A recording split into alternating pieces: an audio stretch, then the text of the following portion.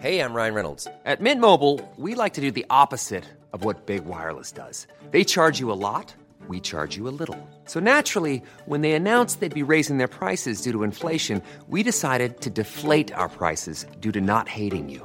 That's right. We're cutting the price of Mint Unlimited from $30 a month to just $15 a month. Give it a try at mintmobile.com/switch. $45 up front for 3 months plus taxes and fees. Promo rate for new customers for limited time. Unlimited more than 40 gigabytes per month. Slows full terms at mintmobile.com. In 3, 2, 1. 7 things you don't really need to know, but probably should.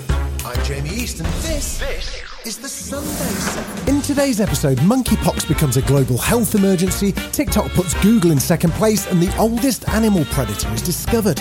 But first, it was on this day in 2003, wearing a special suit with carbon fibre wings across his back, that Felix Baumgartner became the first man to cross the English Channel by unpowered flight.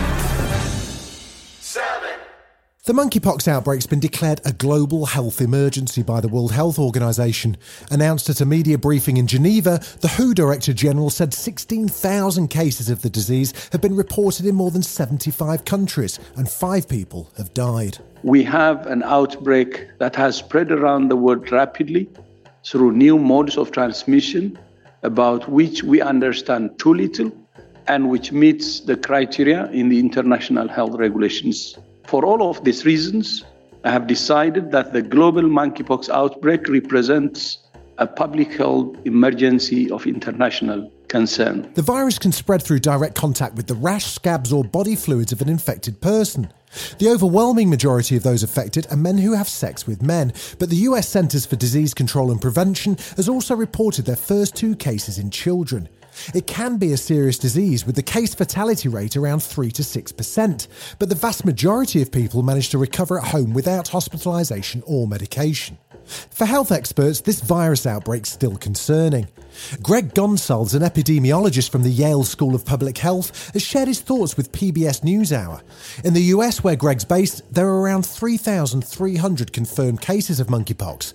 Compared to the numbers we've seen with COVID, it doesn't sound like much, but Greg has called this a crisis. Let's talk about May 2022. There were no cases in the United States, and we've gone from that to over 3,000 in the US. We went from 0 to close to 17,000, 18,000 around the world in a matter of time, going from a small series of countries in West and Central Africa where the disease has been endemic to now over 70 countries around the world in which this outbreak is coming to pass. Around the world, the pace of the vaccine rollouts have been heavily criticised. The speed depends on how many doses of vaccine a country has available. For the NHS, more than 100,000 extra have just been ordered, but they won't last very long.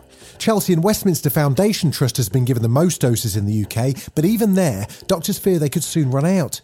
Dr Lauren Bull is a sexual health consultant at West Middlesex University Hospital and shared her concerns to Sky News. We were initially given 4,000 doses of vaccine. We've already given out 1,500 in 2 weeks, and that's just as we were starting to ramp up our efforts. It is a massive source of concern for us that we are going to overpromise and underdeliver, and we don't want to be giving out vaccine appointments if we can't ensure that we've actually got the vaccine available to give. Across the pond, states are experiencing testing bottlenecks, supply of the treatment drug T-Pox has been tightly controlled, and the vaccine rollout painfully slow. The big thing here is that we could have contained this outbreak. We could have stopped it in its tracks. Now the chance of it becoming endemic, of it digging its roots into the country, is quite imminent, right? And we may be looking at living with monkeypox for a long time to come, not just in the gay community, but if it spills over into other communities in which close physical contact is common, homeless shelters, prisons, potentially other kinds of settings, health clubs, we may be dealing with this on a much larger societal scale. It's absolutely unacceptable that a disease that could have been stopped in its tracks when we knew about it in May and early June is now heading towards several thousand more cases, which were totally preventable. While experts say the virus isn't as transmissible as COVID, it's hard to ignore the parallels. With the World Health Organization declaring the virus a global health emergency, we're now entering a critical moment to contain monkeypox. So we came into the COVID pandemic unprepared for what befell us. You would have thought we would have fixed all these things or been on our way to it by 2022.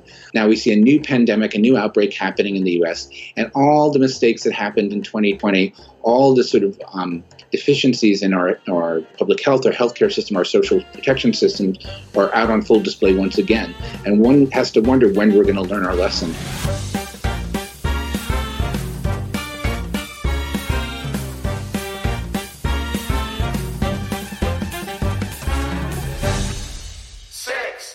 For many, Google's long been considered the go-to for all things search, but for almost half of Gen Z, they prefer to discover information such as what skincare products work best or where to have lunch on other platforms. That's according to data shared by Prabhakar Raghavan, a senior vice president at Google. At a Fortune magazine event, he cited the company's internal research and found that 40% of young people use TikTok or Instagram instead of Google Maps or Google Search. To dig deeper into what this might mean for his company and their competitor platforms, we spoke to a slightly hoarse Will Guyot. He's a technology journalist who's worked for the likes of BBC Radio 2, LBC and loads of other places. So Will, why are Gen Z moving away from Google? What's so special about these social media platforms that's grabbing this generation's attention? Well, it's certainly going to alarm Google that people are moving away from it after all these years. But it doesn't surprise me with viewing habits and how people come to use platforms in ways even that the creators didn't intend. I think both Instagram and TikTok have really hooked the imagination of people of all ages, actually, and really know how to serve up content. I always know I want to keep scrolling and seeing what else I can see on the platform, seeing what other people are posting. And I think that's spread in many ways now. So people use it to get their news. They've got accounts that they follow.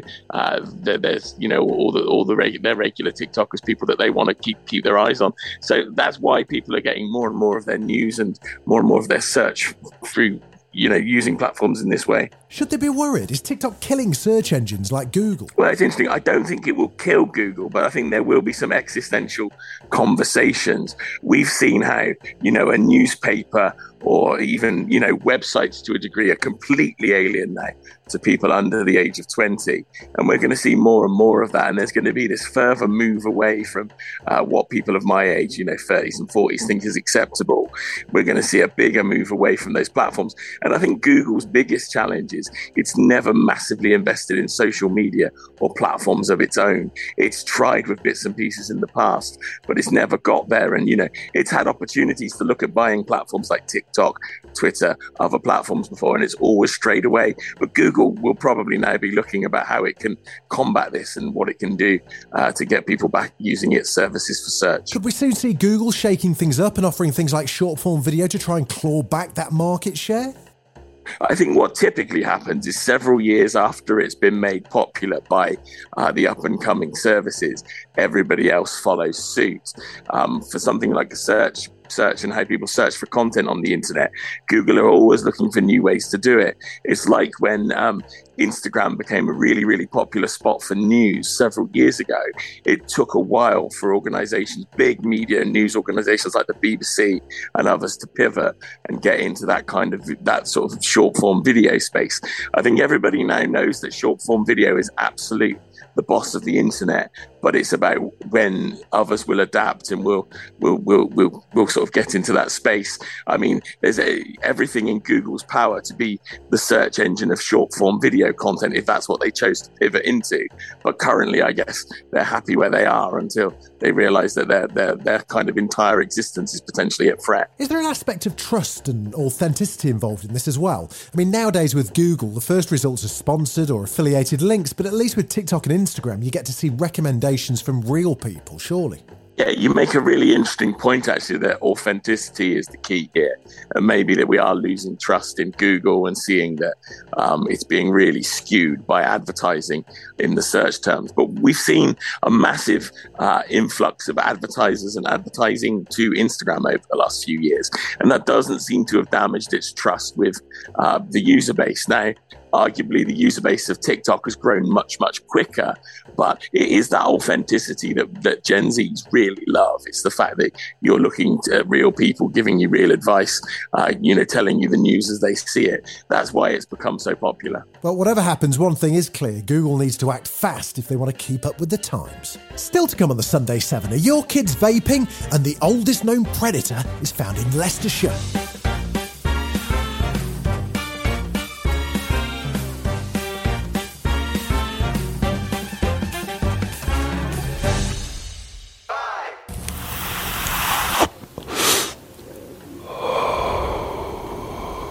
The UK vaping market's worth more than £1 billion a year, but public health experts are warning that child vaping risks becoming a public health catastrophe in the UK. Despite it being illegal to sell the devices to under 18s, research indicates a steep rise in underage vaping over the last 5 years, with the proportion of 16 to 18-year-olds who say they use e-cigarettes doubling in the last 12 months alone. To find out more about the health implications of this, we spoke to Linda Bald, Professor of Public Health at the University of Edinburgh. Among other topics, Professor Bald's conducted a number of studies on vaping and smoking over more than 20 years. So, Professor, why are so many young people vaping now? Well, let's put it into context. The numbers are still relatively low. The vast majority of young people are not vaping, even though they're familiar with vaping products. I think the reasons why we've seen an increase is that some people who are vaping and who are teenagers are also smoking. So there is an increased use amongst those who are smokers. But there is also an increase amongst those who've never smoked. And I think what's driving the recent increase in particular is the wide availability of new products, particularly disposable vaping products. There are a couple of key brands available in the UK. And when the survey that I mentioned asked young people how they were getting hold of these products, the most common way was to purchase them in a shop. Now, we have an age of sale in the UK of 18 and over for vaping. So young people, teenagers, shouldn't be able to buy these products in shops. And that's something we need to take more action on. It's also possible that people are seeing more online advertising in particular. And that's something we also need to address. What are the real dangers of young people vaping? Is it just nicotine addiction? Nicotine in itself is not harmful to health, but it is addictive. And we don't want young people to be using a drug that is habit forming. That means they're going to be using products that potentially have some risks and also that they need to spend their money on. So nicotine addiction or nicotine dependence is something we do need to keep our eyes on. In relation to health risks from e-cigarettes, there are certainly chemicals in vaping products where we don't know the full long-term health harms. Now again, these toxicants and potential carcinogens are at far lower levels than in tobacco, but they're not zero.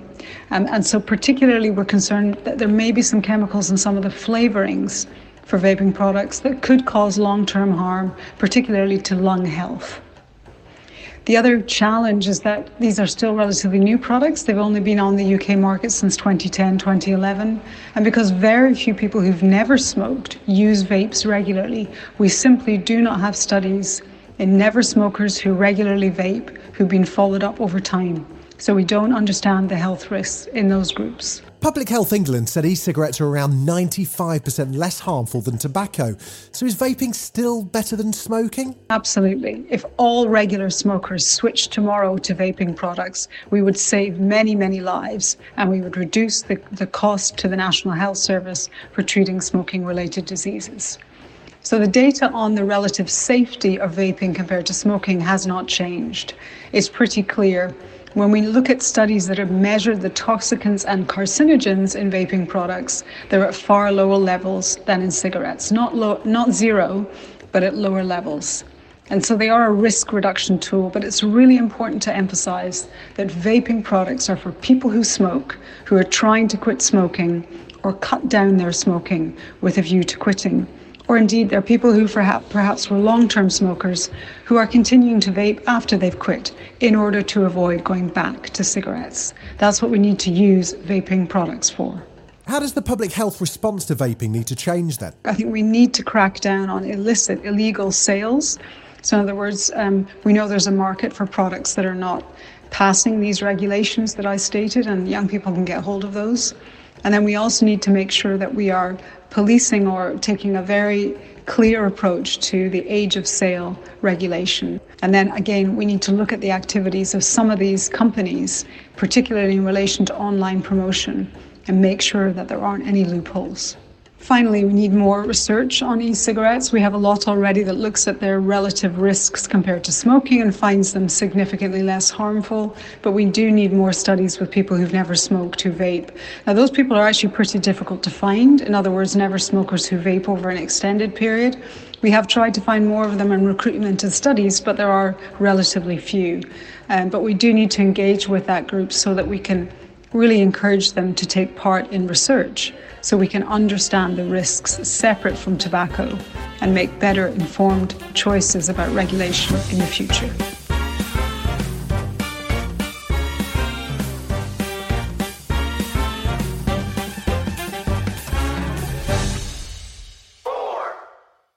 A 560 million year old fossil found in the United Kingdom has been identified by scientists as the earliest known animal predator.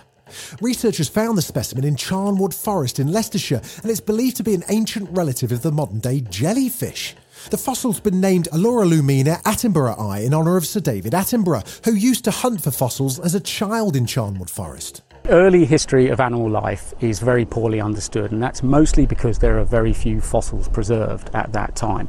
This fossil pushes back one of the modern groups of animals by 20 million years further back into time, and that's the group that included the sea anemones, the jellyfish and the corals. That was paleontologist Phil Wilby from the British Geological Survey talking to the BBC.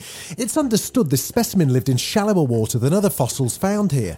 It's different from anything else around the world as it's got a skeleton with densely packed tentacles. So we know that the animal had a stalk and a cup, and on top of that, or within that cup, was a polyp, very much like a sea anemone with lots of tentacles that it used to catch food. It's a key tie point in the evolution of animal life. So for the first time, we're able to say at 560 million years ago, there was a group of animals that looked just like modern animals, that had skeletons, that were predators, and that were colonial. There were lots of them living together. That's a really, really big thing.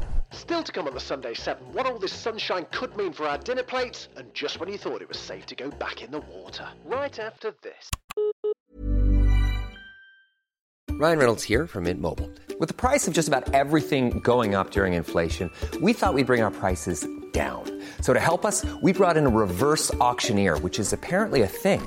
Mint Mobile Unlimited Premium Wireless. How to get 30, 30, bit to get 30, bit to get 20, 20, 20, bit to get 20, 20, bit to get 15, 15, 15, 15, just $15 a month? Sold! Give it a try at mintmobile.com/switch. $45 up front for 3 months plus taxes and fees. Promo rate for new customers for limited time. Unlimited more than 40 gigabytes per month. Slows full terms at mintmobile.com. You're listening to the Sunday 7. Follow us for your weekday news espresso, or even try our Ireland edition. It's in all the usual places.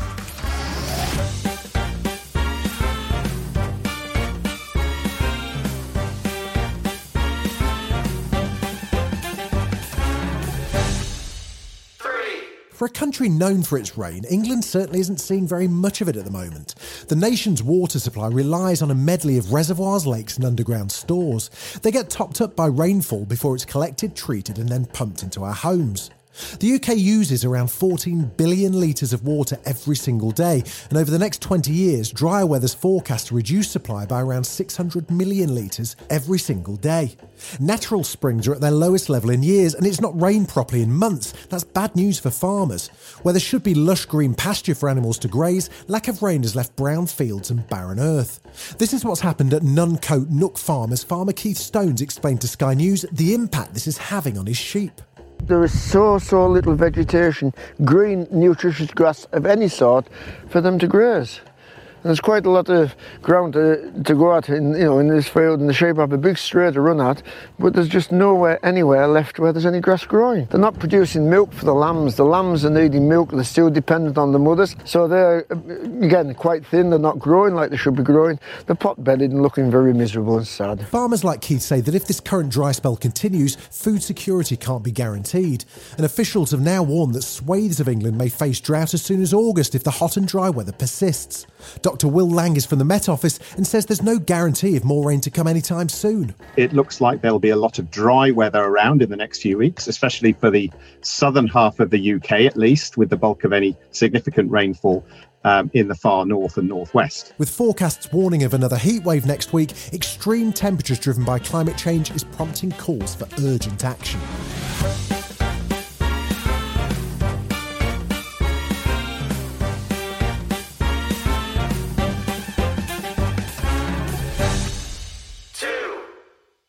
Australia's environment's in a shocking state. They've lost more mammal species than any other continent and have one of the worst rates of species decline. This is according to an environmental report released by the government.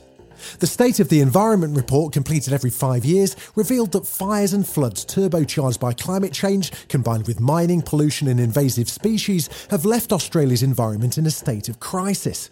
On top of this, a lack of solid environmental management frameworks has also contributed to the near collapse of close to 20 ecosystems. Australia losing more mammals than any other continent in the world is a national shame. That's Freya Cole, the spokesperson for the Australian Conservation Centre, speaking with the BBC. We're losing species that are unique to this continent. So we're talking about the bandicoot, for example. There is nowhere else in this world that we can find the bandicoot. So once it's gone, it is gone. And environmentalists and conservationists are incredibly concerned after the release of this report. In this report, there's a stark contrast to previous ones. Scientists are now documenting widespread impacts of climate change. As marine ecologist Emma Johnson explained to Australia's ABC News, many of the problems identified in the report are long-standing and neglected. Land clearing hasn't declined significantly. Invasive species are still a major issue, and we are seeing more species and ecosystems being listed as threatened. There's been a recent change in government in Australia, and many are hopeful that with the new government comes promising change. Still, campaigners like Freya are anxious that a much greater effort is needed. There is a real sticking point here in Australia, and that's fossil fuels. The federal government still has a huge reliance on fossil fuels. They are approving new coal and gas, and we simply can't allow it to happen, especially in this decade. We are seeing climate change having a huge impact, not just here in Australia, but around the world. To find out that there in the UK, you're having temperatures nearing 40 degrees. That is not normal. We are in a climate crisis. So we are calling on the Australian government and governments right around the world to phase out coal and gas because we need to transition rapidly to renewable energy.